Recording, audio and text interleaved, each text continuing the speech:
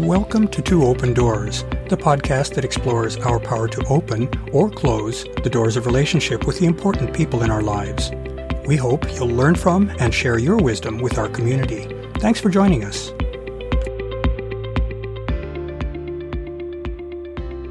In this post, we'll explore the essence of deep human connection, what it is and how it works. We'll also consider the relationship between deep connection and spiritual practices that address the embodiment of that connection, such as Tantra. When we think about it, the possibility of creating deep connections between humans seems like a pretty mysterious and almost miraculous thing. How is it that we can come to truly see and know how another person experiences and inhabits the world? How is it that we can feel welcomed into another person's world through emotional expressions of caring, validation, and support? How is it possible for us to both receive and be invited to share pleasure with another person? The answer seems to transcend explanation in terms of mere psychological or physical mechanisms. It seems to require us to invoke a sense of the spiritual, an elusive, visceral sense that we are all connected at some fundamental level. As used here, the term spiritual doesn't require us to appeal to invisible forces or entities, as is done in many religions. Instead, it simply refers to a deeply felt sense of connection. This spiritual connection may be something that we intuit, rather than something that we reason our way to. In her wonderful most recent book, Atlas of the Heart, the well-known emotion researcher and social worker Brené Brown addresses the spiritual roots of deep human connection.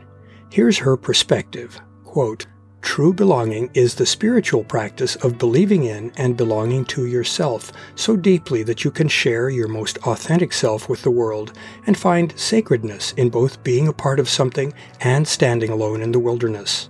True belonging doesn't require you to change who you are. It requires you to be who you are." In this short but dense statement, Brené integrates several separate but related conclusions regarding deep connection. First, deep connection is a spiritual practice which embodies how we exist in and relate to the world of people and things in which we live. It is founded on the personal authenticity that can come from deep self-knowledge and self-acceptance. Our deep connection exists first with our authentic self, that is, alone in the wilderness, and then in our role in being a part of something beyond us. And in first belonging to ourselves, that is, being who you are, we also become able to belong to others. These observations hark back to our earlier posts in which we've considered the importance of self-knowledge and self-acceptance. Without knowing who we are and feeling our basic worthiness to connect with others, we simply aren't able to enter into healthy and satisfying relationships. We can't be clear about what we're offering to others, and we can't be certain about what we seek in relating to others. Of course, our level of self-understanding can be expected to evolve throughout our life as we learn from our experiences and connections. Similarly, coming to know and accept our many good traits, as well as our foibles and weaknesses, is the work of a lifetime. We can impede our ability to connect with others by leading an unexamined life, or by undermining our self-knowledge through self-deception. Similarly, we can impede our ability to connect by refusing to hold ourselves accountable for our decisions and actions, or, at the other extreme, by being unrealistically self-critical and unaccepting of our frailties. How then does spirituality enter into intimate connection? For many of us, spirituality is something that we view as otherworldly and ethereal, certainly nothing that is potentially related to our ability to connect deeply with others in more than an abstract way.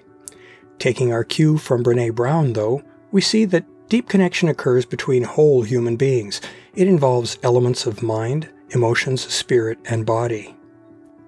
These aren't just separate facets of who we are, they are all deeply intertwined. For example, our mind has a role in determining how we see our body, and in what we focus on in our life, and in how we regulate our emotions. Our emotions largely shape what our minds focus on, and how our body responds to things that we experience in the physical world. Things that we experience in our body stir our emotions and open our minds to new possibilities for connection. And our spirit can strongly affect how we react emotionally to another person, and spirit can also color our thoughts about that person. our experience of life is holistic. Of course, not every human interaction involves a spiritual connection. Even sensual or sexual interactions can remain simply playful and focused on shared pleasure rather than on soul-to-soul union. However, the perspective presented here is that a deep human connection does involve a spiritual connection, in addition to a physical, emotional, and mental connection. In a deep human connection, energy flows between partners on all planes of our existence. In my experience, there's nothing more satisfying than participating in a deep human connection that engages all aspects of one's being. The idea of an energy exchange in relationship may seem a little elusive when viewed from a purely materialistic perspective. Such an exchange doesn't seem to involve any flow of physical, measurable energy. Perhaps it's just a useful metaphor for what happens in the context of a deep connection. Be that as it may, anyone who has experienced such a connection can surely attest to the feeling of flowing warmth and power that draw one toward and into one's partner. In a deep relationship, both partners experience that flow, which seems to feed on itself to produce a kind of resonance between partners. In my personal experience, that's as close to a feeling of transcendence as I have come. The experience of a deeply spiritual connection leaves an indelible stamp on both partners. It's accompanied by a feeling of tranquility, peace, acceptance, and open invitation to fully know and unite with one's partner. Pretenses and masks drop away as we open ourselves to be fully seen and known. Love, which is an expression of wanting nothing but good for one's partner, undiluted by a self-serving agenda, is free to flow between partners. Joy and a lightness of spirit prevail in a way that has no parallel in our worry-filled daily life. The partners in such an exchange can look down on the panorama of their lives while standing hand in hand on the mountaintop of this magnificent experience. Let's think now about Tantra and the possibility of spiritual sex. It's hard to imagine a more personal and vulnerable experience than opening one's mind, heart, spirit, and body to another person. It's equally hard to imagine a more fulfilling and satisfying experience than being able to do that with another person. That's what a deeply connected sexual experience is about. A number of Eastern religious traditions have long recognized the inherent connection between sensuality, sexuality, and a spiritual experience of transcendence. This is true of Hindu, Buddhist, and Jain religious traditions. In particular, spirituality lies at the core of the practices of Tantra, which originated in India in the 7th century or before. Classical Tantra seeks full personal awakening through meditation, study, and ritual, with a focus on sexual energy limited to advanced studies. In contrast, in the last 150 years or so, a derivative practice called Neo-Tantra has developed to focus more on practices that deepen intimacy and interpersonal connection. That's the version of Tantra that we discuss here, and which we refer to when we use the word Tantra. Tantra means weaving in Sanskrit. In Tantra, the bodies, minds, hearts, and spirits of two partners become woven together by the flow of energy of connection between them. A tantric connection involves a whole being connection between two people.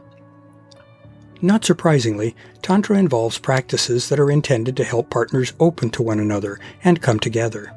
Tantric practices recognize that full connection calls not only for partners who are in a state that is conducive to deep connection, but also for an environment that facilitates that connection. In the sort of sacred space that Tantra advocates, distractions such as daily worries are checked at the door so that they do not intrude upon or distract from connection. In lieu of frenzied connection, tantric sex focuses the partners on slowing down and becoming fully present with and for one another. This is achieved through soulful eye-gazing, since the eyes can be the windows into the soul, as well as by slowing and synchronizing breathing, by exchanging heart-to-heart touch connections, and through loving sensual or sexual massage. Each partner strives to become fully attentive to their partner to let the connection slowly deepen in an unhurried and fully present way. Partners may alternate their giving and receiving of pleasure to enjoy their connection as fully as possible. So what are some of the benefits of Tantra? Tantric practices can create energy exchanges that far outstrip the intensity of more usual, short, intimate sharing experiences, enjoyable as those might be. Tantric lovemaking may last for hours rather than minutes or even seconds. It can, and often does, enable multiple orgasms for women, as well as delayed ejaculation and multiple non-ejaculatory orgasms for men. Tantric sex can release the power of one's full sensual and sexual potential.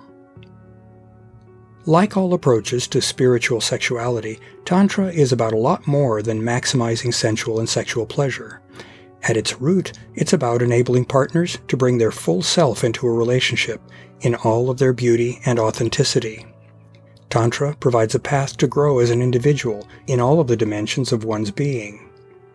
In growing as an individual, we also become more capable of growing in our deep connections with others. Spiritual sex helps us become the fullest and richest humans that we can be. To learn more about Two Open Doors and to engage with our community, I'd like to invite you to visit the Two Open Doors podcast.